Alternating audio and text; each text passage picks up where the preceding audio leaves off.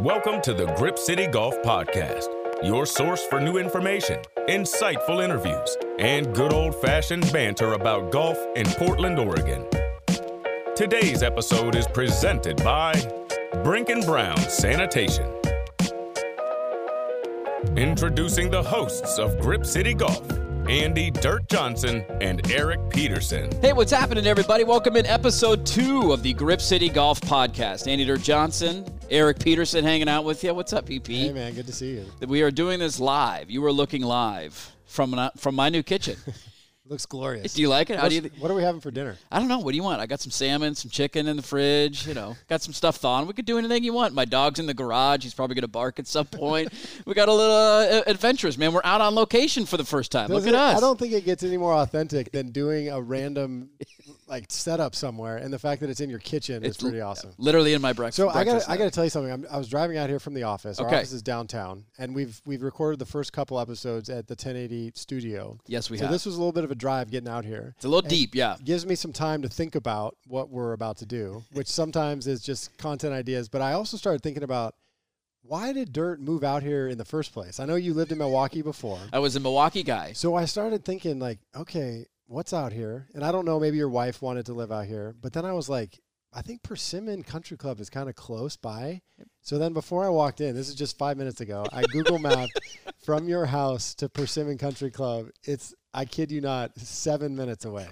That had to have been at least a big part of the reason, if not the entire reason you wanted to move out here. It's about 75% of my reason. Yeah, 75%. Because we knew we were getting the deal at Persimmon, and I was like, I need to be close to a golf course. Amazing. And this was, the second we came to look at this house, it was the first thing that I did was I searched on my map on my phone, like, how far away is this going to be? It's an awesome neighborhood. And I'm within 10 minutes of a golf course now. That's great. Right, that I can go play. Well, it's a really nice neighborhood. I'm an East Sider, but I don't get out this far often. And I'm a little deep. It's a little deep out but we got horses for neighbors out here, man. But it's quiet. Yeah. It's very peaceful. Not bad, Certainly man. more peaceful than inner city Selwood area where homeless people are going through your recycle bins. Sure. You got a little more chaos going on around you than I do. It's a little more loud, a few more cars driving through your neighborhood than I do. So, yeah, we're doing this in my kitchen legitimately. I had the recording equipment today, and Erik was like, hey, let's record. And I was like, all right, well, can you come over? And he's like, yeah, sure. So here we are. We're recording in my kitchen. We're fired up. Hey, coming up later in this episode, really excited for this. Travis Schoen is going to join us. He is the founder and the owner of Northwest Golf Guys, and they do, for people that don't know about Northwest Golf Guys, first off, you're going to learn about them in a moment, but great local company. The tournaments they put on are awesome. I'm trying to incite you into playing in a tournament with me, so maybe we'll make an appearance at one of their tournaments here coming up. But that is coming up here in just a few minutes. But before we do, this is our first podcast since the Masters. So let's recap it. I know it's, 2 weeks removed, but let's talk about it nonetheless because it's Augusta and it's the Masters. What did we make of it? Scotty Scheffler winning, Tiger Woods making the cut. What were the biggest things that stood out to you? I was watching on Saturday, and that's when Scotty kind of separated himself. As we have mentioned previously, and I've long believed, the tournament really begins on Saturday, right? Some say it's the back nine on Sunday, but for the most part, you can start to picture who might win starting on Saturday. Yeah. And when Scotty started to kind of establish himself as someone who could legitimately win, I started thinking, and especially the media coverage after the round on Saturday, it was it feels like there's only two players playing in this tournament. It was Scotty Scheffler and Tiger. And it was such a weird feeling. And even when Tiger just captures so much of our attention, it still feels like there's a tournament going on and Tiger's just a part of it. Whereas the storyline around Tiger with this time, it was so strong and such a surprise that he was playing. And then you had Scotty Scheffler, who was playing so well coming in, and he was then dominating, basically just continuing the momentum he had built up leading up to the Masters and crazy continuing. Run. That it felt like watching Saturday and more so on Sunday too. There's some weird stuff that happened Sunday, but Scotty Scheffler never really felt like it was his tournament, that he wasn't going to win. And it was just kind of interesting, honestly. That was my biggest takeaway from the tournament, was that it felt like it was just a two-man show. It felt like Tiger Woods was even the headliner over Scotty Scheffler, who's the number one player in the world. and had just won his third tournament in, 5 starts or whatever the numbers are now. The back-to-back, winning at match play and turning it into a win at Augusta. Like that, you have a lot of guys that go into the Masters hot, and it doesn't always translate. Like it felt like for all of them, the Masters pools that I was in, it felt like too trendy of a pick. Like I can't take Scottie Scheffler. Yeah. He's too hot. Everybody's going to take Scottie Scheffler, and I stayed away from him. I put money on all sorts of other guys, and I never gambled on it. But I think to your point on Saturday and Sunday, it at times it didn't feel like it was competitive. Yeah. He tried to make it on 18. Cam Smith got off to the great start. The first 2 holes, you're like, uh-oh, here we go. And then he lost 2 strokes on the third hole, and just like that, it was back to a 3-shot lead. I honestly feel like the headliner from the weekend, and really outside of maybe 3 or 4 guys winning the tournament, the headliner still would have been Tiger. But that was the bigger deal. And then him in the post-round interview, as Scotty's starting his round, he's committing to playing in the Open Championship. Now all of our minds are running about what other tournaments is he going to be in. And, maybe we'll see him at Southern Hills at the PGA next month. But a place where he won when he was there last time. Right? So that to me was, and I don't mean any disrespect to Scottie Scheffler. He's an incredible player. He's the number 1 player in the world. But to have Tiger make the cut and to finish, I know the numbers didn't look great on the weekend, but to have that Thursday round where there was a brief moment you thought, holy crap, is this guy going to do this? Like, this is nuts. That, to me, was the number 1 story. Well, and if you remember, like, going into the week, or I guess maybe like the week or 2 before, people were wondering, is he going to play? And I think if you were to pull 10 guys or 10 people, 9 of them would have said, he's not playing. There's no chance. Maybe all 10 of them, right? Yep. None of us thought he was even going to play. Right. So then he shows up, and it's kind of a teaser. Like, is he here just to kind of like give Nike some juice? Like, are they like making him be here to kind of show up, and then on Wednesday he'll say, I'm sorry, I can't play? I was in that boat. I thought that it was just kind of like he's there trying to just, give it his best shot, go to the champions dinner, shake a few hands, kiss a couple babies, and then be out of there. Launch a Bridgestone commercial. And then so then when I heard that he was actually going to play, then it's like, oh God, what if he shoots 40 on the front 9 and he's in pain? Granted, he did shoot 40 on the front 9 when he won in 97. That he did. But still, like, it's obviously a much different situation now. My mind went into, okay, he's playing, but is he going to be competitive? And then what did he shoot the first day, 71? I think it was 1 under on Thursday. Yeah. And the leader was 3 or 4. He's a couple shots off the lead. And then you're like, oh, my God. Like, what is going on? And then he made the cut, which was, as we sort of go through the, like, how crazy this was, it went from he's probably not going to play, he's on site, but we still don't think he's going to play. He's going to play, but we don't think he's going to make the cut. So then he made the cut. So it's like we've gone down a lot of layers here. And so a lot of people have already said this, but he exceeded, I think, all of our expectations about what we thought was going to happen and what we got out of him. I think the best thing about it, too, is it made you realize the game is still there. And, who knows what his future is and how healthy he's going to be and how many – a lot of people have made the Ben Hogan analogy, like that's what his career is going to be, 6 to 7, maybe 8 big tournaments a year, and that's it. But he showed you on Thursday and Friday, like he's still got it. The Saturday conditions were brutal for everybody. Yeah. Scotty was just, as you mentioned, the only guy that survived it and somehow built that big lead, putting on his vest every other hole and taking it off. But not zipping it up. Exactly. And then taking it off before he shot.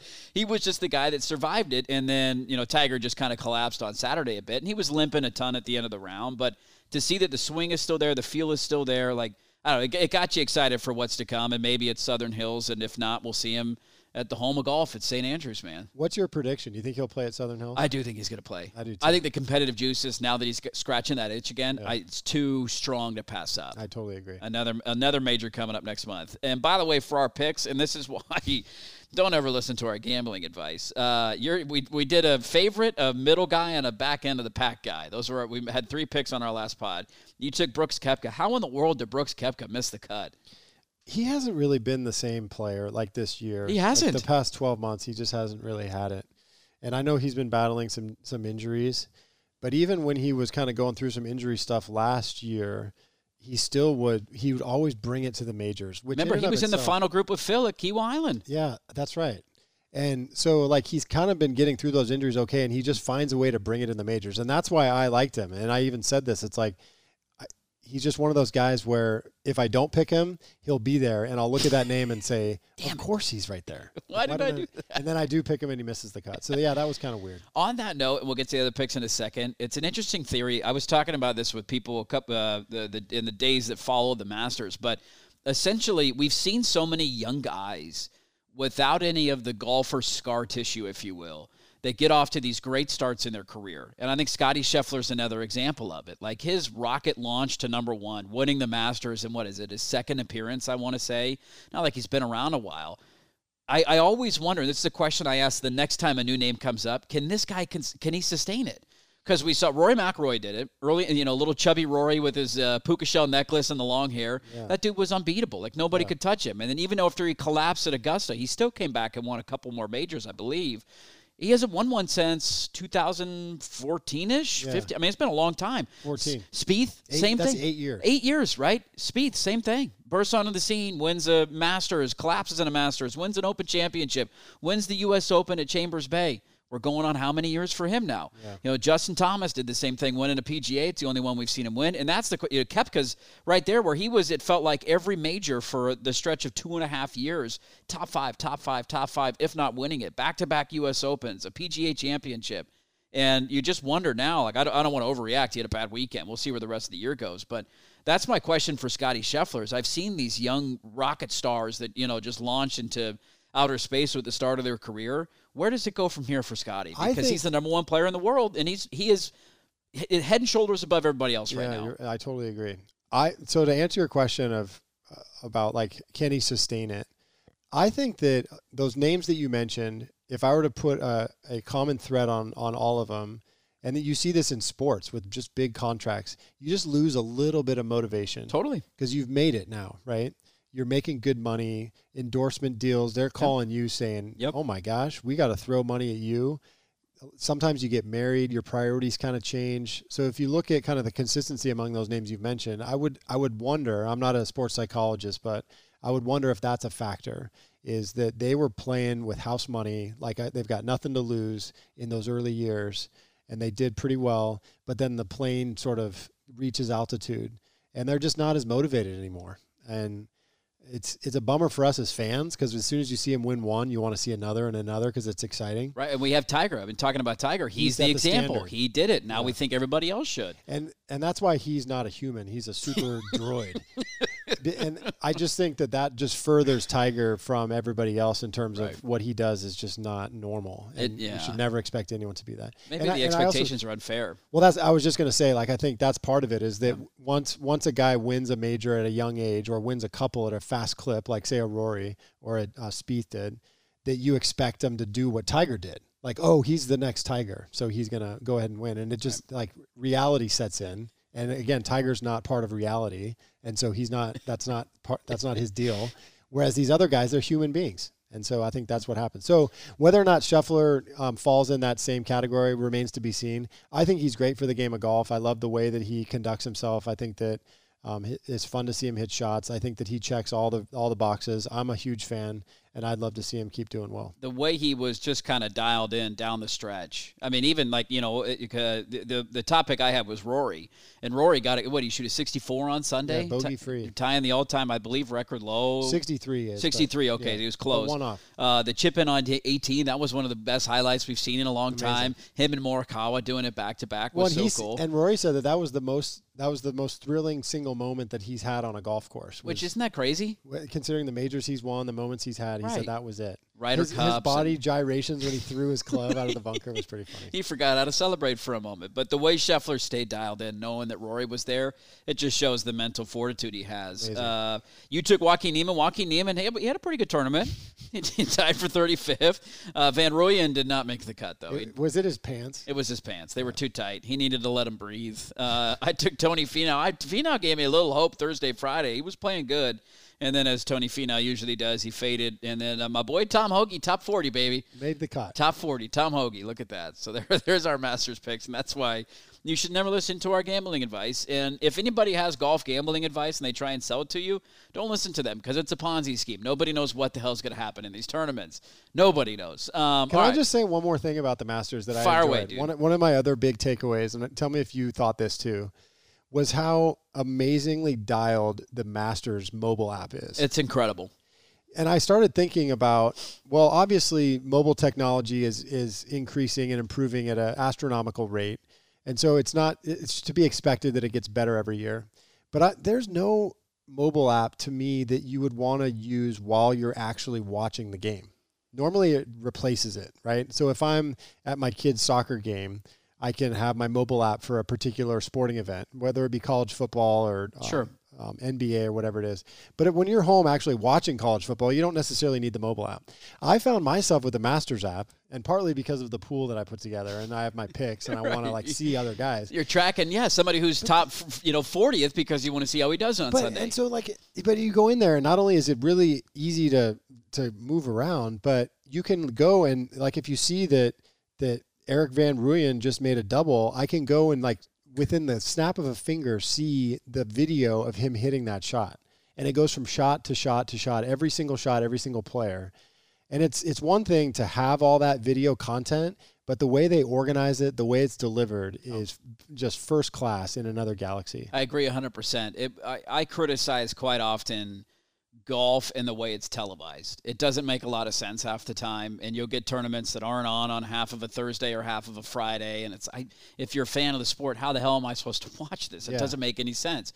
Oh, we'll be on the Golf Channel at 11:30. Well, what about Rory and Spieth and Brooks and DJ? They're all teeing off at 7 in the morning. Let me watch them, and they don't have that outlet for it. The Masters has cracked the code. They have figured it out, and even that with the partnership at ESPN Plus, who I think ESPN Plus does a good job because a lot of people watch on that, and you can go feature groups. The broadcasters are Shane Bacon, and they got a bunch of different guys on there that do a great job, and that's how I watched most of the Tigers round, honestly, on Thursday morning. They followed his entire round, and there's no commercials, and you're just going shot to shot, showing him walk up the fairway. In that moment, I didn't really care about anybody else. The big cat's back at Augusta, and that's all that I want to see, and that's what they showed me. So I think they've done a great job with that. It's amazing, and it seems like it gets better every year too. It really does. Yeah, they've really progressed it, and so shout out to the Masters app. They do it better than anybody. And shout out to the Masters. Look, it was a blowout. Scotty Scheffler ran away with it. Not a ton of intrigue, but it's still fun to watch because it's Augusta. Totally. It's Augusta, baby. And we'll do it again. And we'll do it again next year. All right, so we're going to get to a couple of the local angles. We want to talk about the LIV Tour a little bit because nobody's talking about this. And the Saudi Golf League might be coming to Pumpkin Ridge the first weekend of July. So we're going to get to that coming up in a bit, but first let's do this. So we like to have a kind of a feature interview on every episode. Really excited about this one. So we've gotten to know Travis Schoen over the years. He is the owner and operator of Northwest Golf Guys, one of the best local golf companies here in the area, and I hope you enjoy this. Here's our conversation with Travis Schoen, the founder and owner of Northwest Golf Guys. We're excited for this one, a local legend, a business empire builder, our buddy Travis Schoen of Northwest Golf Guys. What's going on, Travis? How you doing, man? I am having the time of my life. Thanks for having me. Good to see you, buddy. Good to see you. So let's start. So I've gotten to know you over the years. I played in a ton of Northwest Golf Guide tournaments, and they're fun, and we'll dive into all that and what people can get out of it and all the cool stuff that you guys got planned. You were teasing me with some of those Instagram stories last night. I was getting a little excited about what's to come. I've never known, though, in talking to you, the backstory. How did this come about? When did you get into it, and how did you create it? Oh, boy. Backstory. Do you want the cliff notes or the full thing? It's a podcast. We can go. We don't have a commercial break. Yeah, totally. So it actually started as a golf course review website. So we kind of take this back to 2007.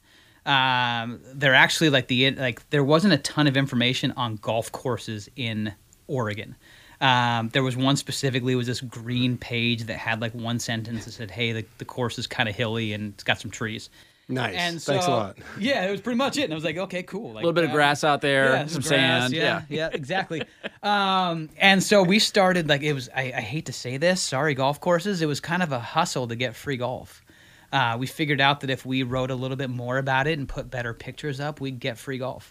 So this was just you, or did you have a buddy that you did it with? Two other guys who were involved at the beginning, and they're no longer, they got real jobs. And it was early enough that this was kind of just an idea, so they kind of faded out. And we've had other people kind of help with it throughout the years, and but that was what it was at first. It was a website about golf basically in Oregon. And so would you guys review them? So you'd go and take pictures and give more of an in-depth review than we were saying that there's grass on the ground? Yeah, exactly. So it was never, it was always, I've always had this philosophy that every single golf course is there for a reason. Every single golf course is good. Some golf courses are designed to host championship events, and some golf courses are there so that somebody can take their 5-year-old out there to hit a golf shot for the first time. That's awesome. So we always kind of focused on the positives. What does this bring you? And there was a rating system at first that we scrapped after a while because, again, that just didn't seem fair. And we never focused on the actual conditions of the golf course at the time because you never know when you're going to hit it. So it was all about like the layout and what it was there for. Yeah. The experience, sort of. Exactly. And because again, like you're not taking your 5-year-old or your 10-year-old to Pumpkin for the very first time they ever played golf, right? Like you're not, I mean, you can, but everybody's going to be pissed at you if you do. Right. Oh, and we'll get into that. I could go off all day about that. But yeah, I mean, each course is there for a particular reason, and so that was the initial. Cool. And so was it called Northwest Golf Guys at that point? Yeah, so that's where the name came from. It was a South Park reference, actually. Not many people know that, but what was the reference in South Park? Remember South Park? I'm not your buddy, guy. So that's where it came from. That was where it was initially a South Park reference, and that was us. That was our names. We were the Northwest Golf Guys, and then that's where the name came from, and it took off from there. And then so you do that for a short period of time, and then when did you get into actually conducting tournaments? 2009. Wow. So in 2009, I started a handicapping club to save $20. And so basically, for listeners that don't know how that works, so I love this, dude. Can you explain the handicap system and how you need to be a member of a club and how the cost of it? Yeah, so we were a handicapping club. There were other handicapping clubs, and you usually have a men's club and a women's club, and there's a certain amount of dues that are paid to the golf association, and then most clubs you either have the club, whoever runs the club, pocketing that. And apply it to like events at the club. Or it goes to events. Yeah, exactly. So we were a member of this club that no longer exists. And I was like, hey, I can do this for less. And so I started this club to save $20. And we thought we had this brand. We had like 150 people a month coming to our website. So we're like, we got this. This thing is huge. We got a good following. That's like us, dude, in our podcast. Hey, let's go, baby. We got like 150 people. That's right. You got to start somewhere. Yeah, exactly. And we just thought we had this thing going, right? So we're like, okay, well, let's start this. I found out after I contacted the Oregon Golf Association that I needed 25 people. So I just found 25 buddies. The founding members. There's probably, I would bet there's 5 or 6 of them that still have never left. Just do it every year, just renew and every year, still a member. And the first year we threw it on this website that we had, and 65 people jumped on it. We were like, oh man, this is great. And then funny story that side note that might actually incorporate you a little bit, Eric, is that we do this thing for a year, and I actually didn't even know we had to run a golf tournament. Like the whole tournament thing happened because we started a club, and we're like, oh, we need to host a golf tournament. So is that like a prerequisite for the it OGA was in 2009. or USGA? I don't know if it is anymore. So they say like, hey, you're a club, you have handicaps through this club, but you need to actually have tournaments. It was then. I mean, I don't think it's. I mean, it makes sense. Yeah, it's not necessarily enforced, but in theory, you need to host events that can accommodate every single one of your players to play once. And so I found out like we had to host a tournament. So I reached out to Heron Lakes. The Great Blue was the very first place we ever hosted a tournament because we got to know the guy at the golf show that year. So like, oh, that sounds cool. We'll just call him up, and his name was Ross. Ross, shout out to you. Ross Liggett. Ross Liggett. It was 100% Ross Liggett. Yeah, I love that guy. He's a stud. Reach out to him, and we said, hey, we need to host a tournament. He goes, how many? I said, I don't know, 24. She's like, cool. I knew 23 of them. So it was just like 23 people that I knew plus one. I wish I knew 23 people that would want to play golf with me. That you could actually get on that day to show up and play in a tournament. Seriously. I mean, we had a 2-month ramp up, but I guess not even 2 months, probably a month. But so that was your first tournament. Was it tournament. the first Northwest Golf Guys tournament? Was it Heron Lakes Great Blue? Yeah, 24 people. 24 people. There's probably $5 a guy and a player in the prize fund, and everybody got a free bottled water. That's we didn't know what we were doing. I love this. Yeah, and so the next, then I was like, oh man, we grew enough that we need to host another one. So we hosted a second one at Stone Creek. Only 2 courses we've been at every single year since our inception. And again, that was on like 3 weeks' notice. It was a team event. We had 40 players. And, ramping back to incorporate you, Erik, Golf Channel reached out to us the next year and said, how would you like to run the Golf Channel Amateur Tour? And we were this close. We almost did it. Wow. And actually, it was 2009. I'm watching a Blazer game. It's Odin and Roy and Aldridge. And the glory days. With a buddy, and we're like, we should do it. And the next morning, I was like, I don't want to do it. I want to do our own thing. And so we didn't. We passed and decided to launch this 8-tournament series with 65 members. Had no idea what we were doing. Very first event was at Pumpkin Ridge. And a very first event the second year, which is really probably the beginning. Kind of the first official year. Real year. Yeah. And we've been there ever since. And we've been doing this thing ever since. And so that was 2009, right? Mm-hmm. So like 12, 13 years ago, out like a lot of time's flown by since then. Yeah. What, like a lot of the members that are members today weren't around in those early days. What are some of the things that kind of, as Dirt kind of mentioned earlier, like turned it into an actual business? Like, so you've got, 65 people or 60 people, but was there a point at which you're like, okay, this isn't a side hustle anymore? At that point, did you have another job? Yeah, I would say that I used to call this my 5 to 9. So I had a 9 to 5, and then the Golf Guys was my 5 to 9. Cool.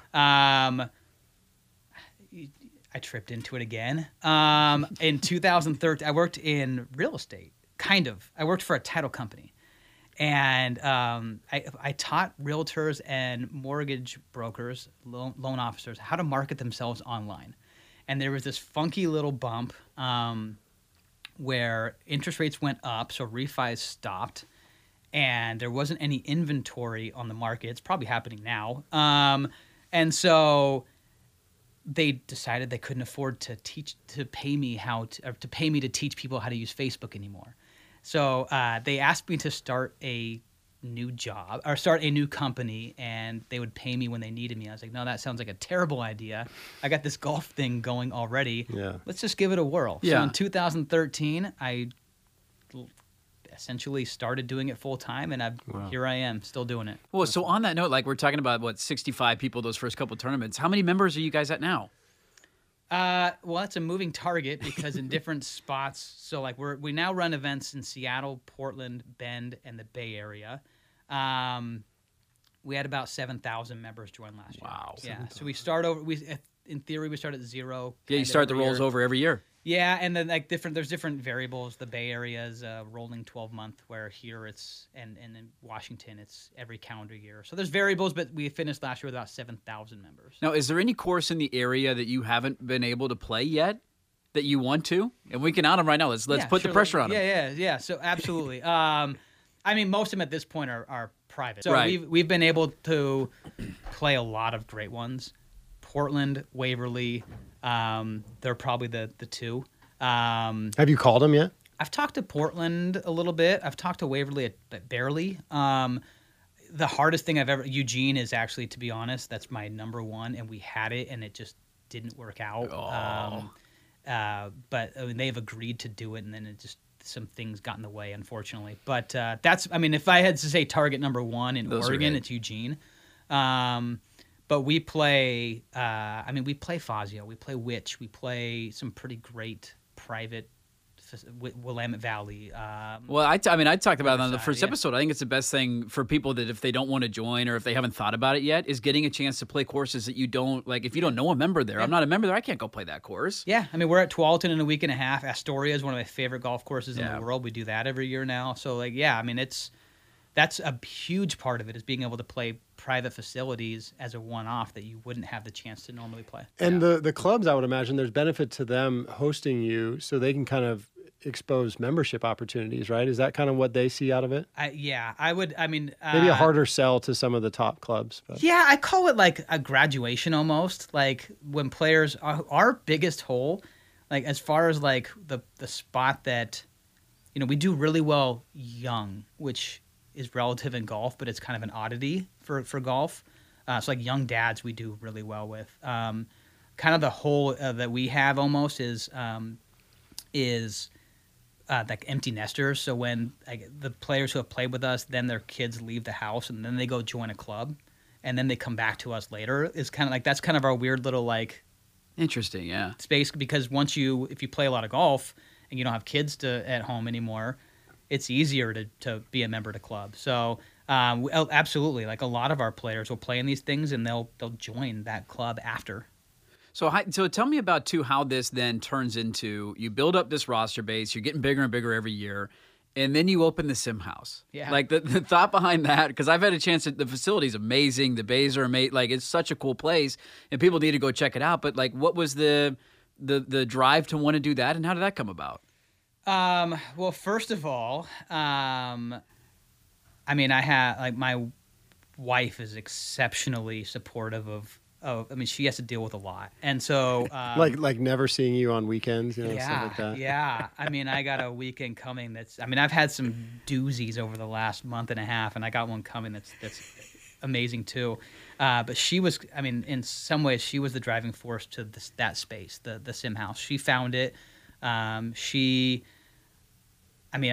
come to her with these crazy ideas all the time. It's like, hey, I got this cool idea. And she found the space. She kind of designed it, so that's why it looks as cool as it does. Zach, who you guys know, he's kind of been pushing this concept of a simulator space for a while too. And really, I mean, it was part of it was getting an office for me. I have a beautiful little 5-year-old girl who, during the pandemic, ripped on my pants every single time she heard me on the phone. And so I wanted an office. That was kind of the driver for me. But we also wanted a space that was so much like there was so much more than just having an office. We have 7,000 members, and we wanted to share a space with them. And so that was the idea behind the sim house. Like we have a whole space called the Member Lounge. I don't care if you're there to use a simulator. I don't care if you're there to spend prize money. I don't care if you're going to the Adidas employee store and you have 30 minutes to kill, so you want to pop in and have a drink. We don't have a bar, so I don't want to get that. Yeah, no bar. Yeah, no bar. We don't, but we do have stuff there, and you want to hang out for 30 minutes? Come do it. We wanted a space that we could share with our members, and that was the big driving force behind the sim house. Interesting. Was having that. Then on top of that, it's like, hey, let's throw the 2 simulators in there. We got tour quality equipment. We went with Foresight equipment because tour players are using it. So it's not our focus is not selling beer and burgers. It's game improvement. And hanging out too. Like it seems like it's a brand extension for you too. So, because you've obviously got Saturday, Sunday lockdown, like people know where to go for Northwest Golf Guys then, but now the sim house allows you to lock in Monday through Friday. Yeah, absolutely. Right? Yeah. So 7 days a week you can eat, sleep, breathe, tug on Travis's pants. do people really just pop in if you're there working on your laptop? Someone will just say, hey, I'm here to hit some balls. Yeah, totally. And not necessarily I'm here to hit balls, but more like, hey, I need golf balls. Like we have. Oh, so you sell merch in there? We do, yeah. So we sell like our branded stuff, hats and balls, and we actually have we have a TaylorMade fitting station, and we'll have more coming. But you can buy clubs and you can buy. Do you have enough space that we can set up a podcast studio? Oh, that's not a bad idea. We actually. Yeah, we'll talk. Get some shots in between while Eric's talking. I'll go work on my 8-iron a little bit, make sure I'm dialing in all my numbers correctly. Absolutely. So you guys, it's Langdon this weekend, which I know I'm saying this weekend. We're taping this, and it's not going to be out till next week, so that's a dumb thing to do. But you're at Langdon this weekend. Yeah. And it's just crazy how, and I want to paint this picture for people, so they want to join in.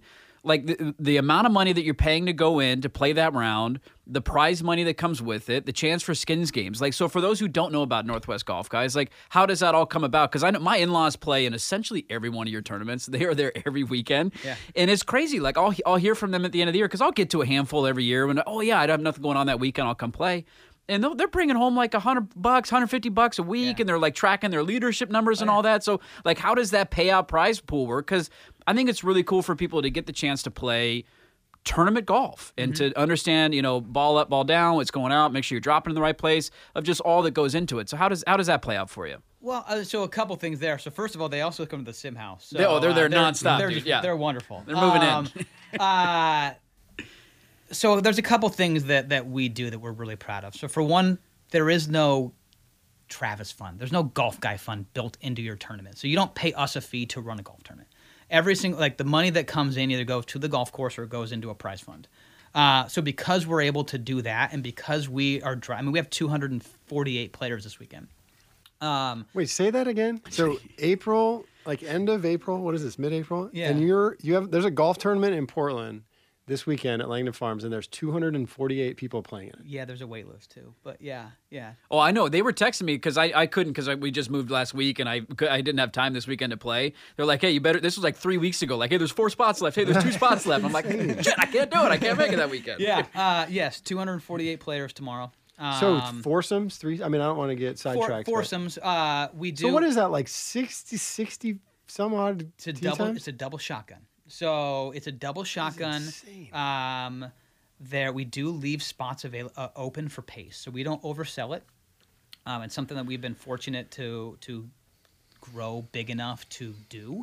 So we generally try to leave 4 to 6 unsold foursomes, I guess, if you will, because it helps with pace. Because that is the concern when you get really big and it's a scored event. Play the ball down. Is it winter rules this weekend? I hope so. Probably. Please, I think for the betterment of it. Yeah. But I mean, that could be a real concern, right? Is if you like, wow, we have a lot of people coming, we're playing in foursomes at this great course, but pace of play could become an issue really quick. It is, and I mean, I could torpedo down this real quick. I mean, tournament golf is certainly a slightly longer game than playing on a Tuesday casually with buddies. I mean, it just is. I mean, Tiger's round at the Masters on Thursday took 5 hours and 20 minutes, and they played as a threesome. I mean, not to get after, not to like make excuses for pace, right? But tournament golf is just a longer game. Oh, totally. Especially if you're not accustomed to playing it. Right. And like a lot of people that play in a tournament, maybe that they don't often play, they're much more nervous. They're plumb bobbing. They're doing weird stuff that they wouldn't do otherwise. When you get the chance to win money too. I mean, so there's something on the line for guys. Absolutely. You put $1 on the line and all of a sudden you're right. Plumb bobbing is very, it happens. I need someone to explain to me what plumb bobbing is. Yeah. I mean, because of the fact that, shotguns are a little bit more controllable, we kind of have a bit better feel for exactly what it's going to take. Our goal is that you're playing golf for 4 hours and 45 minutes. So if you're a B group on 15 and you have to drive a certain ways to your tee box, you have to wait for a little while until you can tee off and you have to drive back. Yeah, you're going to be on the course a little bit longer than that, but our goal is 4 hours and 45 minutes of golf. That's pretty solid. And do you usually stick to that pretty well? Yeah, I mean, of course, depends on weather and stuff. Depends on the weather. Depends on the course. Like there are certain course setups that just will beat you up. Yeah. I mean, if you have long, difficult par 3s after a short par 4, it's going to back up. Yeah. So like there's certain things with course design you can't control, but that's our goal. We do, as I kind of mentioned, leave unsold tee times there. I'd hate to say it, we turn players away for pace. I don't hate to. I mean, it's a good thing, right? You'd rather have the 248 players saying that was a great experience, and 4 people say, "Man, I wish I would have got in," than jam them in and piss everybody off. Right, 440 turns into 520. Yeah, real fast. Yeah. So we do that. It's a double shotgun. Because of our size, the competition is incredible. We don't set. I mean, we don't set static flights, but they're all flighted. So we have 6 flights. You're paying out net and gross. There are a lot of times where where players pay more the next day than they do to play in our tournaments, and we'll have a $6,000 to $7,000 pot. And so I mean, it's fun. I mean, they're good. Like It's good competition. It's tough competition. You don't generally have the same people winning every single week, which you want, or 3 weeks. We generally tend to be about it. We go every weekend, but we're about every 3 weeks in each spot that we're in, so that it's not overkill. But like the competition's really good. Yeah. And so like taking that Langdon Farms tournament as an example. So what's the entry fee to get into that? It was $85 for Langdon this weekend. And if I'm just playing Langdon Farms on late April Saturday, if the tournament wasn't there, what's the green fee? About the same. Yeah. Close to it. So then you guys are able to kind of, like by quantity, be able to go in and negotiate a lower green fee rate, which allows you to then bake in some prize money? Yeah, I don't really negotiate. I mean, it's not like I'm not price guy. I always tell people it's more important. We need the players to be happy.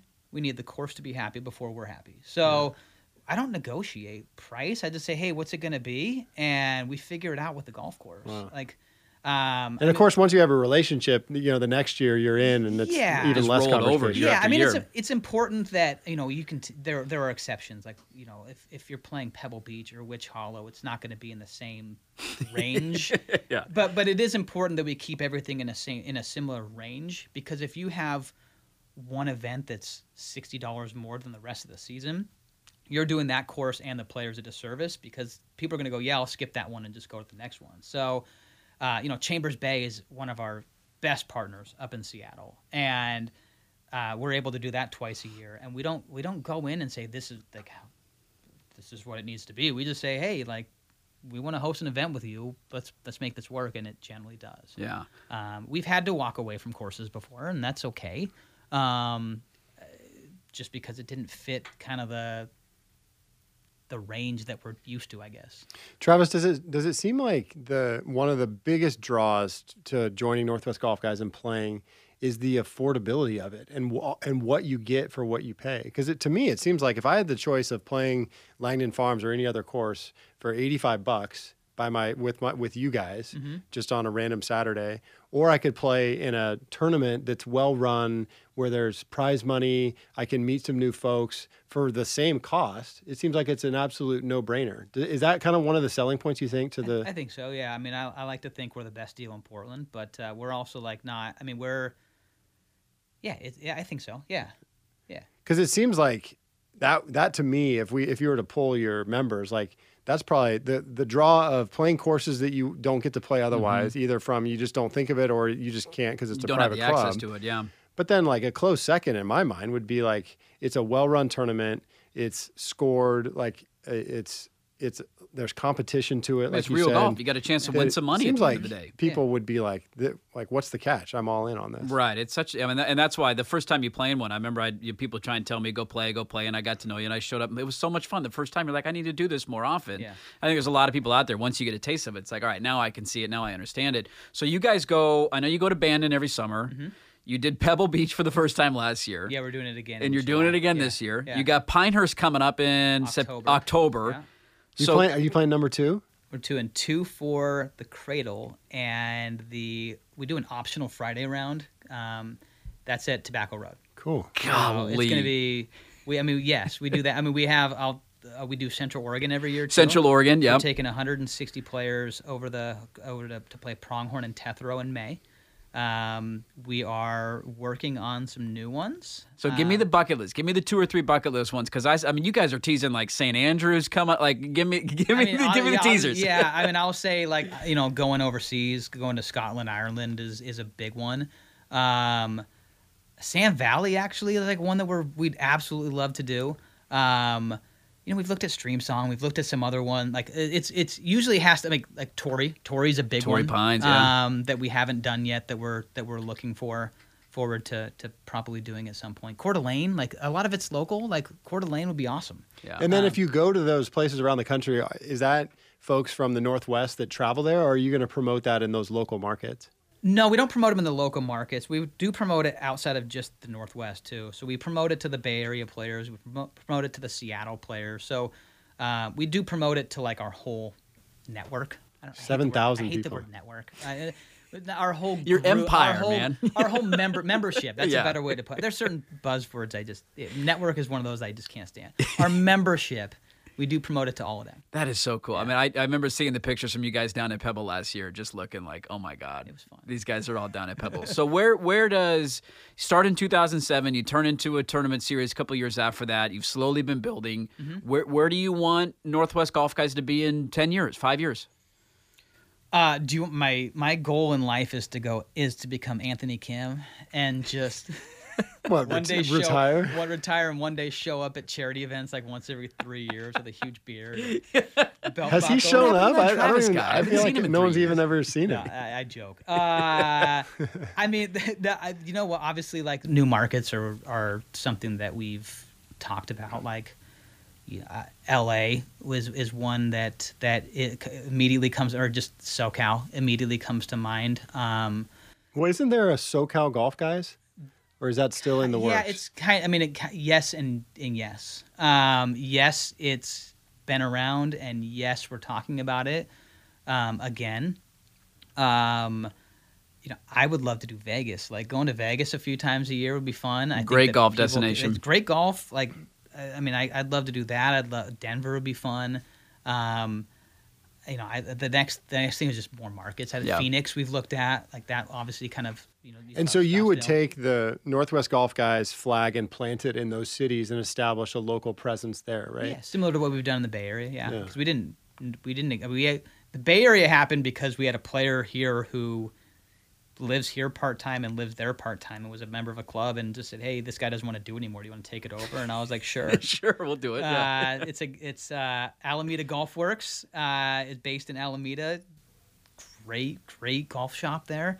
And he was just like, yeah, I run these tournaments for people. Like he would give them 1 week notice and say, hey, we're going to go play here. And do you want to take it over and do it a little bigger? And I was like, yeah, absolutely. So that's where the Bay Area came from. We absolutely lean on our relationships with the golf associations. Are you pretty cozy with the OGA, Barb Trammell and those folks? I'm on the board. So At the OGA? Yeah, I'm an executive committee member of the OGA. And so doesn't the OGA have the OGA tour? And so do those do those compete against each other? Or are they just kind of different animals? They're just different. I mean, the OGA tour is Mondays and Fridays, and so are they similar? Sure. But they're not so similar that they don't want you on their board. I mean, that says a lot that they would ask you to come on and be on their board, right? Yeah. That must make you feel pretty good. We do a lot. I think I've been on for 5-6 years now. So yeah, we do. I mean, I'm very, very, very close with, and really, it's not just the OGA. Like we've become very close with WaGolf, which is used to be the Washington Golf Association. They call it WaGolf now. Which is also the PNGA. Mm-hmm. Pretty tight with the NCGA. We've done some work with the SCGA. So, I mean, Portland's home, so I would say I'm absolutely the closest with the OGA. Also, just being on the board, I do the most with them. But we have great relationships with all of them. So those state golf associations you mentioned, why is it important to have great relationships with those folks? I just think that they're so revered around in the golf communities. I think that that's what everybody knows. And so in theory, we could sort of club everywhere with them and never talk to them. But like as getting to know them, like they're never over pushing us like compared to anybody else, because that's not what they do. But by having relationships with them, there's some legitimacy, I think, there. Yeah. And also just their network, right? I mean, if you need help promoting something or getting the word out there, if you have a great relationship, they're just standing right there by you. Yeah, I mean, like we run a tournament series in conjunction with WaGolf now. So like our tournament series is under their it's called their Golf for Everyone flag. So they have this like side thing that kind of promotes tournaments, and we were the flagship for that program to get it off the ground. So we're a part of that, and by being a part of that, they help us essentially grow the series. All right, Travis, we like to close these up with a little segment we call Driver Off the Deck. Okay, so we're just fire quick, word association, quick answers here. It could be you might top it, you might smoke it 280. That's why it's Driver Off the Hook 1 Deck. OB, doesn't matter. You never know. Home course, and what's your handicap? Oh, boy. If I had to name a home course, Pumpkin Ridge, and handicap, I'm a 16 because I do not play golf. That's so funny. Really? I watch other people play golf. I mean, I have kids. And He works in the golf business, and that's golf. when That's people true. don't I hear play. that all the time. I got to be, so I do have to, like, be dad when I'm not on the golf course and be a good husband. So I try and be a good husband and a good dad when I'm not playing. What's your favorite public course in Portland? I have to go Oh man, Is it like picking your favorite child? I mean, you're at all of them so often. In Portland, just like in the Portland metro area. So like Pumpkin. I'd say Pumpkin, counts. Langdon, probably the two. Okay. Stone, probably if I had to pick, like I really can't necessarily. Chehalem Glen, I love, so I'd have to say one of those. That's a good trifecta. OGA. I'm naming them all. I'm just naming every single golf course in Portland. I'm still scarred. I played in your Chehalem Glen event last year, and I played the worst round of golf in my life, and I'm still scarred. Gearhart, if I can extend it out a little bit. Gearhart's sweet, yeah. Favorite private course in Portland? Or Portland area? Which? Okay. Yeah. What about the most underrated? One that you don't think gets enough credit? And this kind of goes back to what you were talking about when you used to rate courses at the very beginning. I loved your angle of like every course brings something. And so what is a course in Portland that you think brings something that's really cool that doesn't get enough credit? Stone. I think Stone. I mean, it's just like what you can get at Stone Creek, I think is unbelievable. Yeah, we've highlighted them a lot so far on the pod. We got to clip that and send it to Peter. Yeah, we'll send that to Peter, yeah. 8-iron, 8-iron, 8-iron. Most enjoyable round you've ever played? Gosh, I mean, can I say, let's, the non-Pebble. You can go Pebble. I don't know how you top Pebble that. Pebble was like, who I play with, Zach and Odie and Connor, who are just incredibly close friends. To play Pebble for the first time, I was giddy. I was jumping up and down.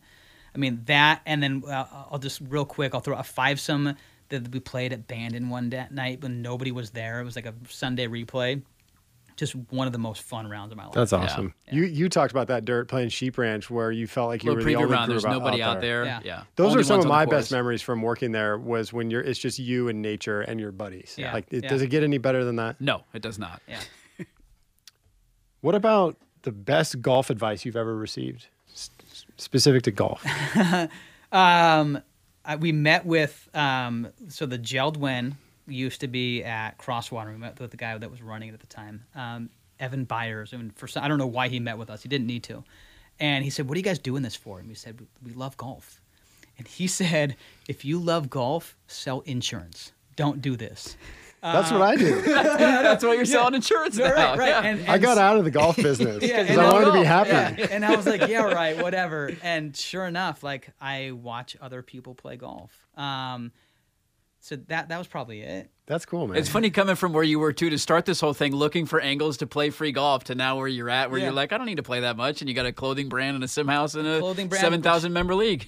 Just to throw this shout out, my wife is actually the brains behind the clothing operation, and the stuff is amazing, so go check it out. Who did your logo? It was designed by a 16-year-old kid. It was a high school marketing project for Aloha High School. And they didn't use it. And a couple years later, he said, "Do you want this logo?" And I said, "Sure." And then he redid it like 4 years later. And I think I paid him I bought him a TV. And so like that was, so sweet. Yeah, it was made for a high school marketing project by a 16-year-old kid. Do you keep in touch with him anymore? Yeah, a little bit. That's cool. Yeah. That is so badass. Well, Travis, dude, this was fun, man. Continued success. Thank you. For people who haven't checked out Northwest Golf, guys, go play in the tournaments. It's totally worth it. Check out the Sim House. You mentioned the apparel, 7,000 members, awesome trips that you guys are planning in the years to come. Continued success, and thanks for hopping on the pod. Thanks for having me, guys. Appreciate it. Thanks again to Travis, man. That was so fun. I think what stands out, Erik, to me about stuff like this with Northwest Golf guys is, sorry for the mini rant here, but what I love about them and what I love about what they do, and this is what I love about golf, is that I feel like we grow up and we play sports, and you golfed at a young age, and you played golf in high school, probably could have played golf in college. For a lot of us, if you're growing up an athlete, you play baseball, you play basketball, you play football, and maybe you play golf with buddies on the weekends or some summer stuff here or there. you really, for a lot of us, and this is, I'm just including myself and, basically saying everybody's like me, but I think there's a lot of people like me that you don't end up getting into it until later in life, because there becomes that hole of you don't compete in anything anymore. Like there's that gap in your life of I don't have anything to compete in. And when I love golfing for that reason, because the older you get, it's really the only sport that you can get better at, first off, that you can compete at a high level, that you can play in tournaments for money, that you can, wager with friends, whether it's just you and a buddy that are competing, or whether it's you and yourself competing against the course for a new record or a low career score, or you're entering a tournament with the Northwest Golf guys and a chance. I saw at the major tournament they had that we mentioned at Langdon Farms, the winner took home over $1,000 this weekend. Like, that's badass. And everybody else behind him, that placed in the top 10 or whatever, took home like $200. Like, to have the chance to do that, I think it really scratches an itch for people that miss that we compete for our entire lives, then all of a sudden our sports careers are over. And it's like, well, where is that outlet for me? And for me, getting older, this is why I love golf. It is golf. And that's why when I found the Northwest Golf guys, it was like, man, this is perfect, because I haven't won any money in their tournaments. I've actually played horrible in the majority of the ones that I played in. No net money yet? No net money for me yet, but I still love going to do it, because it's, it's the emotions of every shot. And who cares about $200? But you know what? Damn it, I care about $200, because I won that with my golf game. And so that's what I love about it. All of a sudden, those 4-footers actually matter. A funny story on that. I played in a Willamette Valley tournament. It's another reason I love it. We talked about it with Travis, is you get to play courses you can't usually play. I love Willamette Valley. And so every year I look for it on the schedule. When's their Willamette Valley event? And I sign up for it so I can go play the course. I shot an 81 last year. Pretty good round. I'll take that. Low 80s. I missed 5 putts inside 4 feet. Damn. 5 putts inside. Like, just hand shaking, like, birdie putts, par putts, just blowing holes, man. Well, and to expand on that, and I'm with you on like being kind of scratching that competitive itch, and it's a great outlet for that, especially as we get older and the sports that you used to be good at are just distant memories, and you're never going to be that good, nor will you ever be. I'm not playing football anytime soon. Yeah, and so what do you then have for that outlet? And golf is a great place for that. What I think the hole that Travis and the team at Northwest Golf guys are filling is all those people who want to scratch that itch, but for whatever reason, they're not a member at their men's club at a local course. They're certainly not a member at a private club. Or even if they are, they just want to kind of spread their wings a little bit. I think golf has a way of making us very insular we play with the same people, we play at the same course, it's convenient, we know about it. Because there are some barriers in golf that are kind of intimidating, and you're not necessarily as interested in branching out there because you don't want to figure out what it all means, and like just kind of to deal with all that stuff can be kind of a pain. So we always just end up playing at the same place, right? Right. And that's why this is such a great platform for those people to be able to scratch that competitive itch, hit 4-foot putts that matter, and then also, like you said, get to play at some courses that they wouldn't play otherwise. And all of a sudden, it just sort of opens you up to stuff out there that you never saw, which I think a lot of people love that. When you go through that and you have fun, you hit some good shots, some bad shots, but you're able to kind of get out there and mix it up. It can be pretty fun. I also related to the story of he launched as basically a golf course review place so that they can play free golf and get comped golf rounds. Because I think the number one question I get from people about this podcast is, are you doing this to play free golf somewhere? Same. And I haven't so far, and listeners, we're waiting on you here. We haven't gotten to play any free rounds of golf yet, damn it. Where are our Waverly members? I'm trying to get out there and play, man. So I can relate to that because we get that question quite often. Well, and it's crazy to think that the humble beginnings of Northwest Golf guys, that it's fun to hear stories about how any business, like where it all began. Yep. And just to hear about Travis is from the Portland area. He just loved golf, didn't really know what to do about it. So he thought, hey, there's a little opportunity here to write some course reviews and take some pictures. And that just sort of morphed into the next thing. Their first event was at Heron Lakes Great Blue. They're working with Ross Liggett. And I mean, it's funny to just picture that, right? And it's a small group of people, 20 guys showing up. Tag. And I think a lot of us can probably relate to that to some extent, whether we're a friend who created a little, just a fun hit and giggle beer league, so to speak. But that's one thing to take it to that level. But then how Travis has been able to take it to the next level and the next level and the next level is pretty remarkable. And he's such a humble, cool dude to talk to. I mean, he's one of those guys that you'd want to have a beer with. So I feel like their future is bright, and hopefully we can be a part of it in some way. 7,000 members.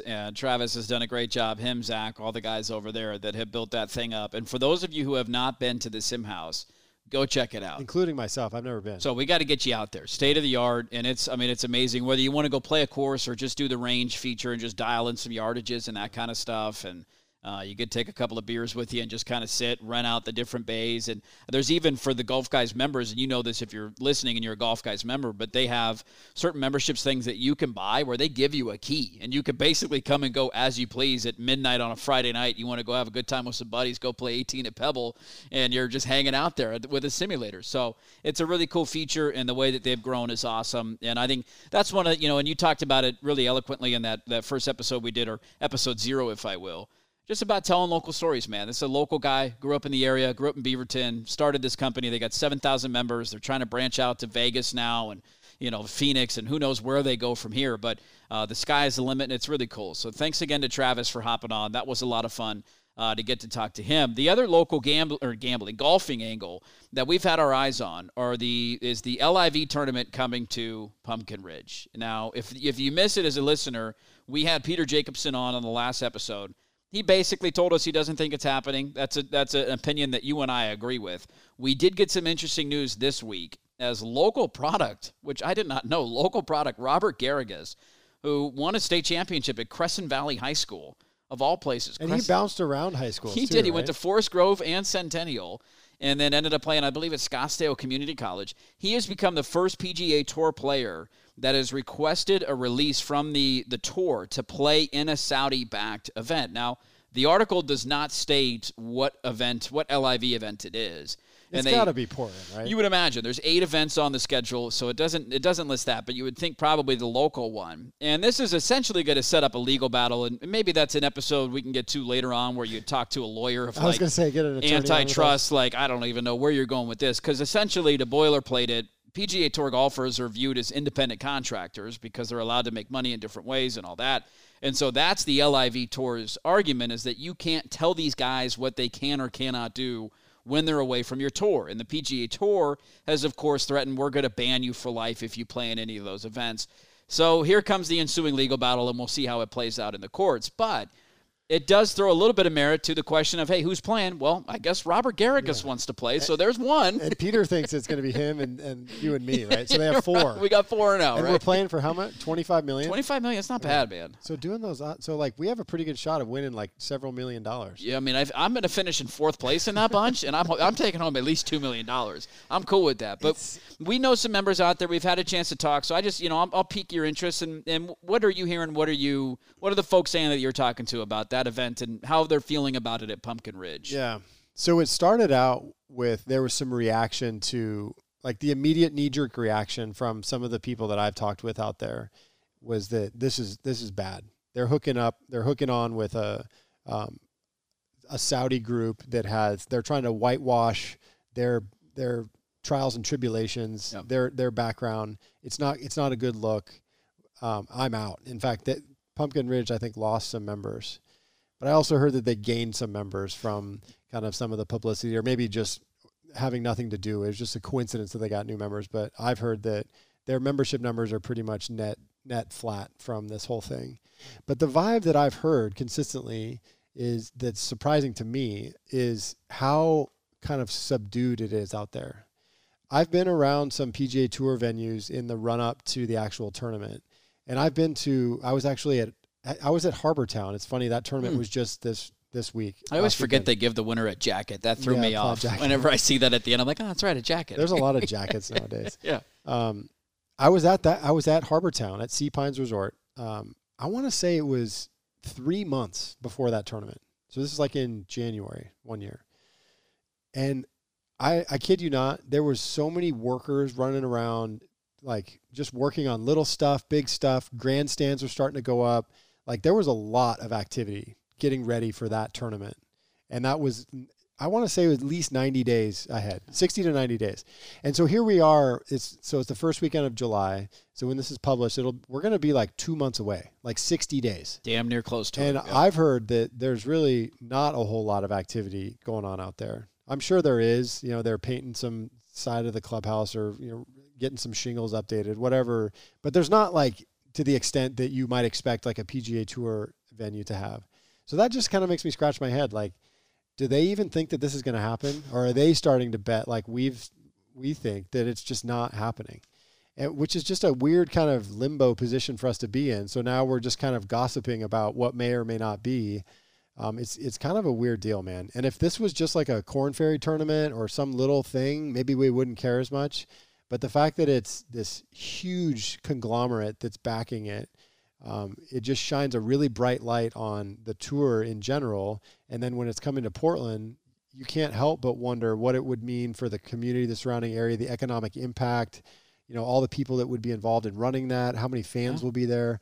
And just all those are such big question marks looming. It's like, at what point will we have visibility to that stuff? Yeah, you know this better than anybody, too, of your time in the golf world and traveling around, of just the infrastructure that it takes to put on a golf tournament. It's crazy behind the scenes. The number of volunteers, the number of workers, the grandstands, the traffic, the parkers, the attendance. You're talking thousands of people that need to be hired and ready to go. And obviously Pumpkin has the infrastructure somewhat in place because they did it with the Corn Ferry Tour for years. And it's a bummer that tour is now gone, or that event, I should say. The tour's not gone. That event is now off of the Corn Ferry Tour.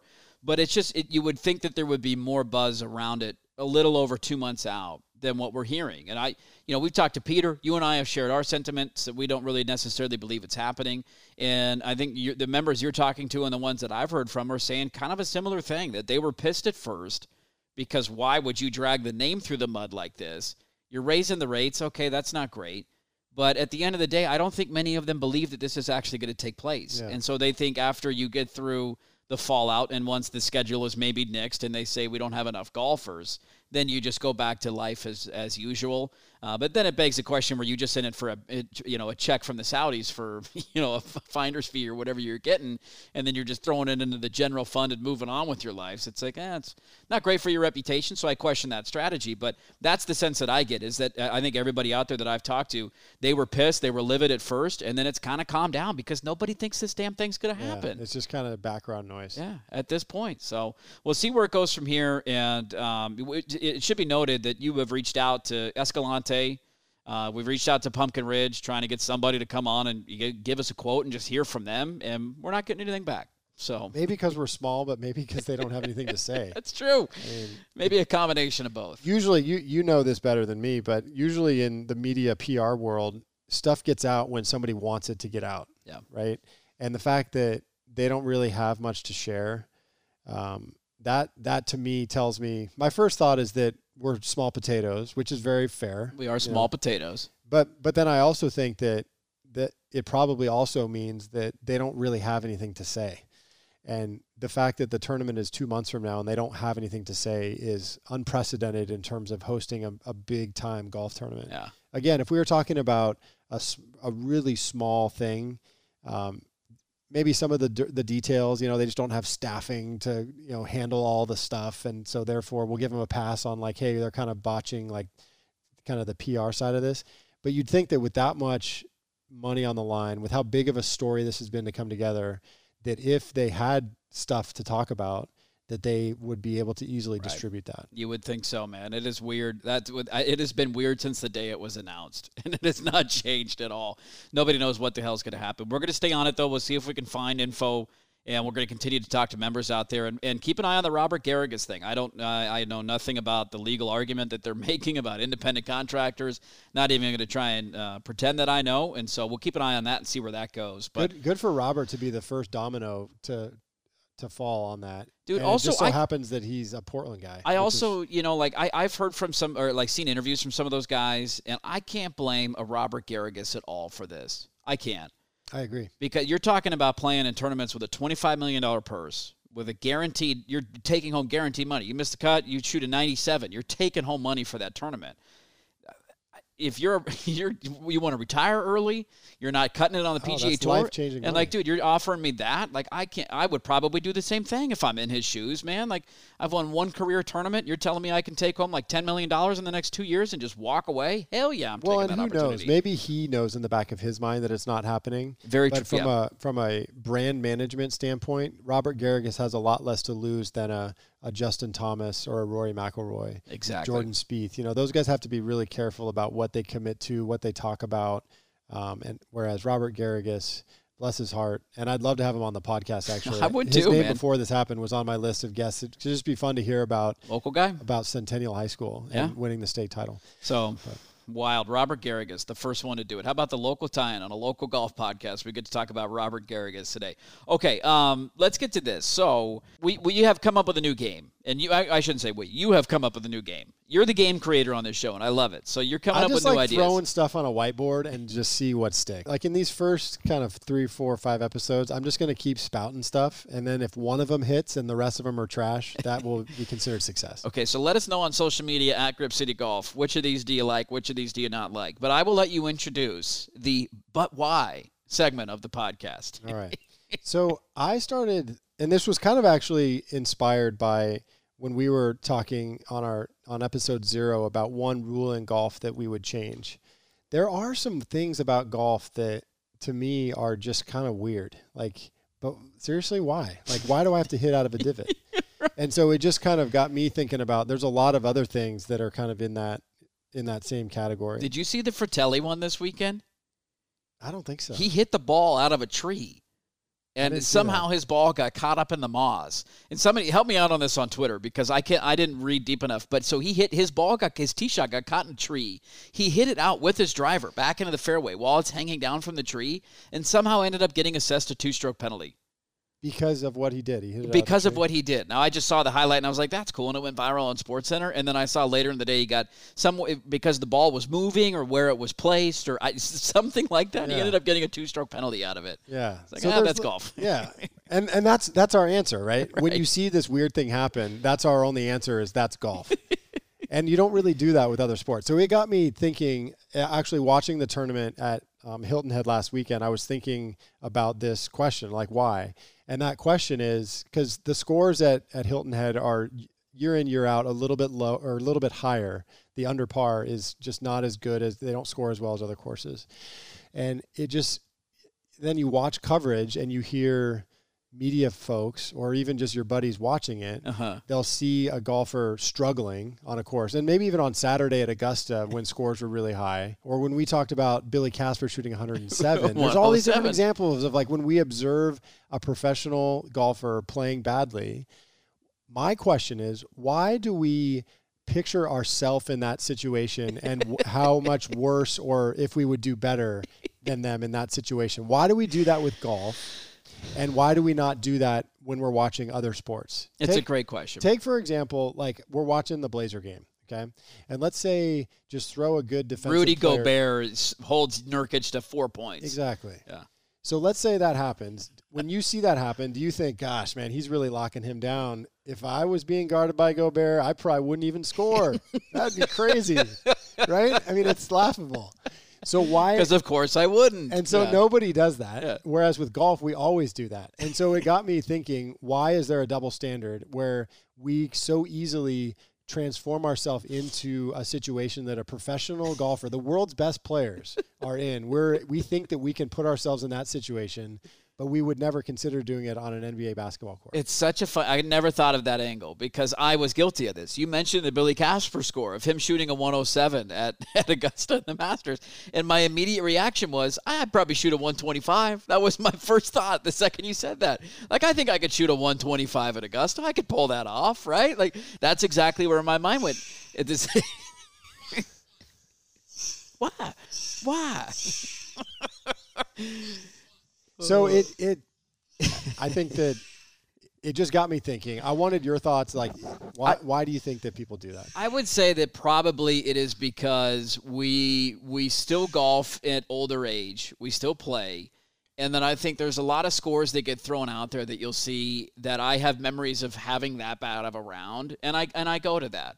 Like I picked Billy Casper shooting a 107. Like that's the worst day of that guy's life. It's a horrible round of golf.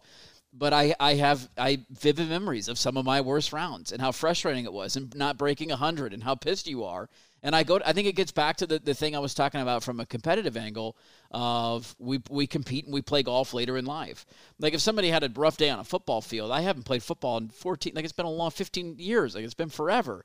And same thing goes with basketball. Like I haven't played competitive basketball since I was a kid, man. It's been that long, but I still golf, I still play, and I still have horrible days on the golf course. And so if I see somebody having a bad day, my first reaction is I relate to that. I shot a 97 last summer at Eastmoreland and I wanted to snap my clubs in half. I know what that guy's going through right now. It's pretty funny because what we're basically doing, and I kind of agree with you that like I'm in this boat too. Like this why question, I ask it of myself as well. I think the reason I catch myself doing it is because I play in competition like once in a while, not very well, but at least I have experience doing that. And so it's easier for me to put myself in that situation, whereas watching an NBA game, I've never done anything close to that. But then you go back to the other side of that and say, oh, you're telling me that you've played in close to a PGA Tour event, like you're almost Augusta as good conditions as them, from like 7,000 yards, or you played a course that's similar to Augusta, right. and which is obviously all ludicrous. But maybe that's the reason why I do it. But it just kind of caught my attention because I feel like guys that are covering the game, they even will drop little like SportsCenter anchors will drop something in there about when they see a bad shot or whoever it is just doing something like a SportsCenter not top 10, they might say like, oh yeah, I did that last weekend. Looks like one of mine. Yeah. It's like so like, weird. Oh, you're a scratch golfer now too. And so huh? here's you're what a +2 handicap. Here's what I like to just close this one on Okay. is next time you see an NBA game and you're with your buddies, like let's say you're at the bar, Sure. try to drop a little golf like scenario into that as if you are kind of play the game, right? God, he only scored 11. I'd probably score 5. Yeah. Jeez, he's playing great defense on him tonight just to get the reaction. Like, what? And see if your Excuse buddies me? buy it, or do they look at you like, dude, what are you talking about? You wouldn't score in an NBA game. You would not get a shot off. And then maybe while you're doing that, if someone does it on the golf side, I'll call them out and say, no, dude, You would not. You're really bad. It You would not not happen. have shot 107. You would have shot 130. You should have responded when I said I would shoot a one. There's no way I'd shoot a 125 at Augusta. What am I thinking? You would have been DQ'd on 6 because I saw you. You did not put that out, okay? You did not. I thought we were good inside of feet, man. It's inside the leather. What do you want from me? I can't make one-footers. So there's our first but why. I love that. We need to stop comparing ourselves to professional golfers. The other one is, and I love this, the but why, and we don't know the answer, but we still want to talk about it and ask the question nonetheless. Why did – oh, yeah, hit it with it. Why? Our first cell phone drop on the show. I love it. But why do they aerate courses? Yeah, I don't know.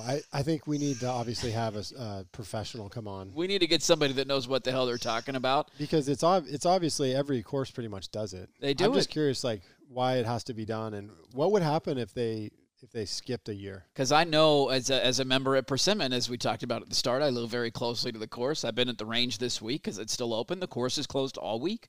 Because they're aerifying? Aerifying the entire thing. Yeah. Every fairway, every tee box, every green. Yeah. And you dig out those little like rabbit turd looking dirt clods and they just lay in the fairway and you pick them up slowly. I mean, it takes a while, but it's expensive too. It's super expensive. And so man. obviously it's not something they take lightly and from the balance sheet perspective. But yeah, I just wonder why do they do that? And what would happen if they skipped a year? Right. Is it just sog over? Can your water not drain at all? I imagine it helps with drainage everywhere. Yeah. But I know it's something that golfers deal with right now. And we actually put out a poll question on this at Grip City Golf. Are you okay playing an aerated golf course? Because that's the follow-up to this. Because you and I drastically disagree on this. Because we randomly somehow talked about this off the air a few weeks back. And you made the comment that you don't mind playing aerated golf courses. And I was, as a country club member, I can't allow that, okay? I gasped with my visor on and my white pants. I said, how dare you? You're okay playing an aerated golf course. So first off, go vote on the poll question. Could you play an aerated, or will you play an aerated golf course? But you seem to think it's not that big of a deal. So, and I think there's some qualifiers to this. Like, okay. I'm not going to pay full rack rate and then go out and say, like, let's say they didn't even tell me, and if the first green it's sodded over, right. I'm gonna be pissed, right? But if I know going in that it's being aerified, and or it just was a few days ago or whatever, and we were playing at a discounted rate, say at Eastmoreland, it was $50 normally to play, but at the aerification rate, it's $30. I have no issues with that. First of all, 3 putts are basically like, and you're probably going to play everything inside the leather is good anyways, because you're picking up. Yeah. A little bumpy. So there's just sort of an agreement within the group that those are good. So then you're not really worried about 3 putting. So that kind of makes it easier. So you can kind of not worry about that. You can kind of think about other things, like maybe the social aspect of it, as you should be anyways. Or just hanging out, having a beer. Yeah, or maybe there's just some other part of your game you want to work on. I just think it's a fun deviation from the normalcy of playing golf when everything is supposedly the way it should be. I think it's fine if it's not, especially if it's a little bit discount. I just like when the standards come down, the stress comes down a little bit. Okay, like I can see that angle. Down. Like, let's just sort of appreciate maybe what's around us a little bit more than we otherwise would. I don't have any issues with it whatsoever. You, on the other hand, I wouldn't go anywhere near a course. That's so interesting. Wouldn't go anywhere near. Now, you just did a good job selling it. You did. Because if I were to play an aerated golf course, I probably wouldn't expect anything out of my round. And maybe I'd play better if I'm not going in thinking I should shoot X or. Haven't you said in the past that some of your best rounds are when your expectations are the lowest? That is very like true. One of your that's first why you just rounds piqued my coming out of the interest. season? I'm like, ooh, that's not a bad point. Maybe I should go play aerated golf courses. Maybe it's just having 1 or 2 bad experiences where you show up. I've had a few where I've been that guy that shows up for a golf round and you realize that they're still charging full price. And they then didn't tell you? And you didn't say anything, and you walk out on the first fairway and you're like, excuse me, this is ridiculous. Well, that's full stop. I totally So agree that's with part you. of it for me. It's just like really, and then some of it, I think some courses do it better than others, where I think you could probably find a few in the area where it's not, you're still putting and at least it's still rolling in a general straight line. Yeah. But if you're getting me kind of I don't want to say a half-ass job, but not a great job where my ball's going to be bouncing around. What is it, like Plinko? Like, if I'm putting like that, like it's just, then there's no point. I feel like I'm just playing clown golf. Yeah. And you could work on just chipping, I guess. There's things you could try and help out in your game. But those are the 2 things that I would say why I would stay away. And that's another kind of sub-question to that bigger question is, why are some of the holes big at some places and smaller at other places? And they do it during different times of the year. I know it seems like pretty much systematically they'll do it like in springtime, kind of like end of March, beginning of April. We're like in the middle of it right now, or on the back end of it, I guess. But so it always happens around the same time of year, at least in the Pacific Northwest. But then there's a lot of variation of like what type of verification they do. So I would love to bring a superintendent on the pod to help educate us on this, because that question of, but why do they aerify is not me saying that they shouldn't. No, we know that they should. It's right. necessary, right? I was just curious, like, what are the agronomy impacts of doing it or not doing it? Look at that word usage. Look at that. You pulled that one out of the back pocket. I like that. I don't even know I don't know what it does. I don't know the impact that it has, but I do know it's important to golf courses. So I went and bought some aerator shoes, and I'm going to aerate my lawn. You mean like with just metal spikes? With little metal spikes on the bottom. You like hook them up to hiking boots, and you just walk around your yard, and you plug little holes. I've heard of people mowing their lawn with spikes on. Not as many people have like the old classic golf spikes. Yeah, the click-clacks. But maybe my dad used to do that when I was a kid. He'd mow the lawn with his FootJoys on. That's not and a bad back then, idea. all of them were basically metal spikes. Right. You're digging in a little. But so you're saying that you can actually get like things to put on your boots that are meant for that? You essentially, it goes along the bottom of your shoe, and then you strap them up to the top of your shoe, and then you just walk around your yard. Plug little holes. I would love a hidden camera of Dirt mowing his lawn and those things. I'll tell you what, when I do it, I will send out a photo on the Grip City Golf account. You can see my spikes and see how big they are. So funny. And then after our next episode, hopefully I'll understand what it's actually doing to my yard, because I don't know what it's doing, but it's one of those things. Everybody's doing it. They're saying it's good, and so your yard looks beautiful now. But it's super wet. I think it needs to get aerated, but I don't even know if that's what aerating helps with. But why? Why do they aerate? We don't know. We'll find out on the next episode. Let's close up with this one on a fun game. You threw 2 of these at me prior to our show, or prior to taping, I should say, that got me thinking. And so I'm gonna reverse them, and I'm gonna throw them right back at you. And listeners, play along again at Grip City Golf. We want to know your answers to this. Would you rather? This is the final game of the day. Would you rather be a member at a country club or a member that was able to play essentially any public course for the same fee? So let's say your country club costs $500 a month. That's what your month-to-month dues are. Would you rather play at $500 a month at a country club or $500 a month to be able to play public courses in the local area? Like anywhere I want. Anywhere like you want. How about I do this? Because I can't give you like every course in the surrounding area. I'm going to limit it to the grounds of Portland. Okay. So inside the city limits of Portland. Yeah. So you can't have Stone Creek, you can't have OGA. I got to throw some of them out inside the city limits of Portland. Well, and that the wider the net, the more appealing it is. So if you tighten it up to just inner city Portland, I'd rather be a member at a club. At a club. There's some, as you know, there's some benefits as a country clubber yourself, a visor wearing white pants guy, that there's intrinsic benefits to having a country club membership, some fringe benefits, so to speak. Yeah. Pun intended. And which obviously you wouldn't get. No offense to the locker room upstairs in the bathroom at Eastmoreland Golf Course, but kind of the locker room vibe at a private course, you get that. Obviously, the familiar face element of it, being able to just put something on your account, like without having to pull your Visa out every time. Like it's quieter. There's all sorts of benefits to being not even one particular private club or another, but just the benefits of a private club. There's many, right? What I would love about the kind of the other option, that if you were to cast that net a little wider and throw like Ghost Creek in there or the Reserve or certainly Stone Creek, OGA, yes, Langdon Farms. Yeah. I mean, now that's technically what, Aurora? What is that? Yeah, something like that. So if you were to throw that into the mix, then it becomes a lot more interesting, because sure, the cheers vibe when you walk into the bar at a country club of like, hey, everybody knows your name.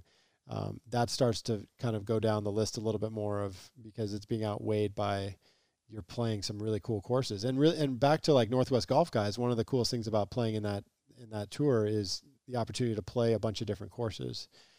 If you were to give me the courses I mentioned, like if I were to kind of stretch it to like a 25-mile radius around Portland, which maybe that's unrealistic, but just for the sake of this conversation, I would be really interested. And of course, on the other side, it depends on which private club we're talking about. But, sure, everyone's different. I think that's a compelling opportunity to consider just as much golf as you want. The city of Portland did a City of Portland golf card a few summers ago to try to drive some incremental revenue.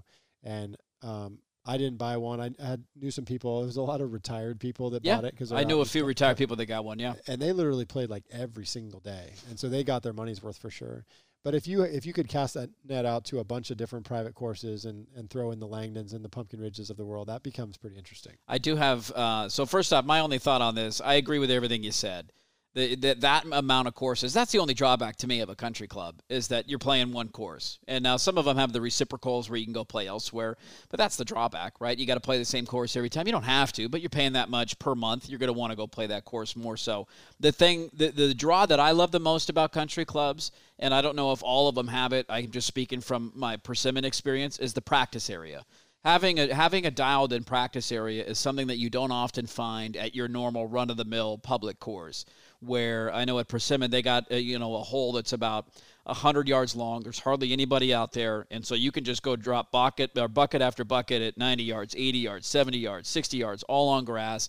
Huge bunkers that surround a green. You can drop a huge bucket into the bunker and just hit 30, 40, 50 bunker shots. Yeah. And that kind of stuff you don't usually get at a public driving range. And so that's the impact that I like there. But that many courses, it does make it tough, because that's the only drawback. You want to play more than one course all the time. I do have to tell two quick stories.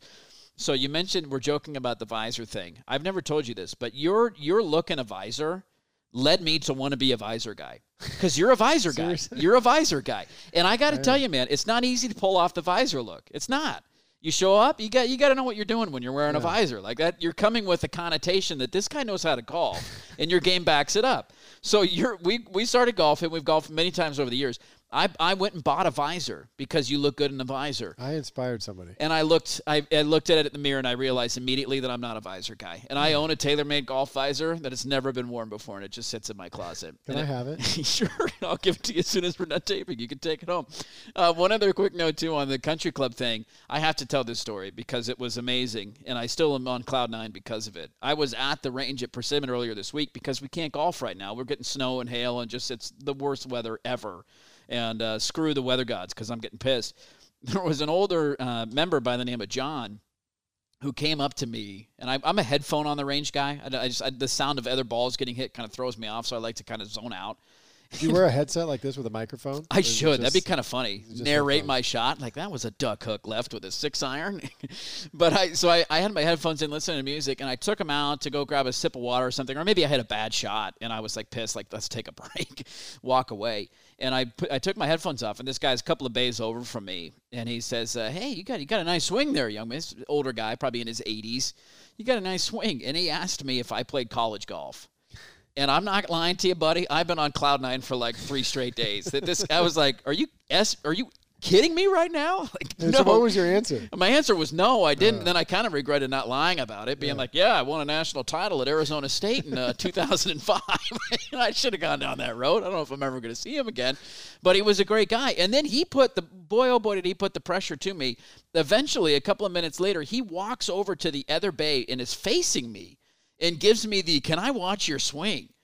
And I'm like, buddy, this is getting kind of weird. This is a lot of pressure here, man. Like, I get tense teeing off on the 10th hole at East Moreland with a bunch of drunks behind me. You're staring 2 feet away trying to watch my swing. He watched 3 driver swings, and I piped all 3 of them. Did you? And I was like, all right, now I'm feeling good, baby. You needed. It was motivating. Needed a little extra heat, a little extra motivation. So next time you do that, wear your visor, and you'll be like on another level above. Then he's going to ask me if I was on the PGA Tour, not if I played in college, right? If I wore the visor. So I had to tell those 2 stories. That's hilarious. All right, let's close up last one here on the Would You Rather. You got one about the Masters that I don't know if I'm going to be able to answer. Would you rather win the Masters tournament or all 3 of the other majors? So you asked us before we started taping, and I've been thinking.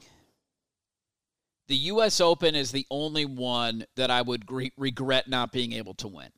I mean, obviously, you'd want to win all of them. Who would want to win a major championship? But the biggest one you're passing on is the U.S. Open, the American Championship of Golf, the hardest major tournament. Peter Jacobsen in Tin Cup. I want to be that guy, right? That's the hardest one. But I think I would rather win the Masters. The more that I think about it, the prestige that comes with it, and it's not just the jacket. I think it's more so the fact that it's at the same course every year, and it's the only major championship that is that way. And the Champions Dinner, to be a part of that, to be able to sit in that room with those people and to have that dinner every year, knowing that you're going to be there and having those same conversations and those same memories, you don't get that in other majors. Open Championship probably more so than others because it circulates the same small kind of number of courses. But the PGA Championship takes place all over the place. So you'll remember, hey, Tiger won and whatever, but what course was that again? You kind of forget. But when you win in Augusta, it's just special. So I think I would take the Masters. Yeah. I agree with you, and it would be hard to let go of the others. Speaking of winning the other majors, I didn't know this until later in my career. I've known this a while now, but I didn't realize that if you win the PGA Championship or the Open Championship, you are invited back for as long as you want. Lifetime invite, which it was always the Masters that was famous for that, right? Yes. Like that was always a really big deal. That I Jack remember playing until he's 70, right? I just remember as a kid thinking that was so cool that if you win that tournament, you get to play in it every year for the rest of your life. But then here you have these other 2 tournaments that also have that rule. The British Open or the Open Championship, I think once you turn 60, which they changed that rule when Tom Watson almost won in 2008 or whenever that was when Stuart Sink won it in that playoff. That last shot that should have been on the green that just took a bad bounce and he would have won. And so they were going to change the rule if he had won that because at that point it was the British Open. You can come back every year until you're 60 years old. And at that time, Tom Watson was, I think, over 60 or maybe 59. So they were going to extend it for a period longer. But that's just, I think that adds to how special the Masters is, that even though it has the same rule that the other majors have, the U.S. Open, if the champion gets to play for, I think, 10 years after. Mm-hmm. But the Masters has a similar rule, but for whatever reason, we just had it in our mind that made it even more special that you got to go back every year if you're a champion. The fact that it caused us to blank out the other ones and only think about it in that light with the Masters, to me is just another example of how much elevated above the Masters is than the other majors. It speaks to the power of Augusta. And like you said, like the Champions Dinner, just all the little fine details of that tournament and how special it is to get to go to it, to get to play in it, and then ultimately win it. Like it's the pinnacle of the sport. And the Masters hasn't always been the number one major championship, but it's certainly elevated itself to that place. And I don't even think that it's close. I mean, I think it's kind of arguable. Like, what's the number 2 major? Is it the U.S. Open? Most people in the U.S. would probably say it's the U.S. Open. International people would say the Open Championship. Exactly. And then everybody puts the PGA in fourth. Exactly. And so to me, it's like the Masters and the other 3. And I think that's an interesting question, but I would agree with you. I would rather win the Masters. Last note on that, too. Shout out to the PGA Tour for changing the schedule and putting the PGA Championship second. Yeah. That was such a smart move. Having that as the last major of the year was always a letdown. Yeah. Unless you had Tiger going to continue a slam or something. That was the only thing that would bring you around. And is it a smart decision or a really obvious decision? I think that they had to do it. You had to, yeah. Because of the weather, it started to get, it just wasn't as fun for the players. They didn't enjoy it as much in August. Tulsa in August, have you ever been there? It's horrible. Doesn't sound like fun. Yeah, and so now they can go Tulsa in May. If you look at the average temperatures, it's actually really nice. Yeah, 70 degrees every day or something. You're and so then also I think that was a factor. The players probably would enjoy it more then. But I think the elephant in the room is college and NFL football. Exactly. And by the time even like mid-August, people they've clicked out mentally of golf. And so, yeah, I agree. Kudos to them for moving it. But I don't think it's brilliant. I think it was really obvious. That's a good call. It was an obvious move. It should have probably happened sooner, but it finally happened, and it was the right call. Well, look at that. That'll do it. Episode 2. Look at us, man. 3 episodes down. This is fun. Let's have another one in your kitchen. Hey, when I get my studio built in my man cave in the garage, that my wife has kicked me out to the garage, you just wait. The Pumpkin Ridge and Escalante folks, they're going to have to get back to us, okay? We're not going to be small potatoes when I got a shop set up out there, all right? We won't be in my breakfast den anymore, but this was fun. Thanks to everybody for tuning into this episode, for all the support. It has been incredible. It has been fun to see the responses from everybody and the amount of people that are listening. We've had a ton of fun putting this together and going back and forth with ideas. If you ever want to send us ideas or thoughts or comments or criticisms, whatever, just hit us up at Grip City Golf. We'd love to hear from you guys and can't thank you enough for tuning in. Thanks again to Travis Schoen of Northwest Golf Guys. He was awesome. Love highlighting those local stories. Do you want to give, before we go, Erik, a quick little peek? We got some names that were dialed in that we're not officially with dates yet, but just some guests that are coming here in the next couple of episodes that we've talked to. Yeah, we've been in touch with Brian Henninger, Akbar from Seamus, Matt Lemon from Jones Sports. Those 3 guys for sure. And then I have a secret other guest for you that I'll tell you about later that I think will be really fun. Okay. Another Portland golf business professional that has a really cool little thing going on. Perfect. And if you guys, listeners, have any ideas, people you want us to talk to, local stories, let us know, man. We're open. We love telling the story of Portland golf. Why do we got to go? Because, well, that's enough for one podcast. But, hey, thank you for tuning into episode 2 of the Grip City Golf Podcast. Until next time, thanks for tuning in. I hit it hard, man.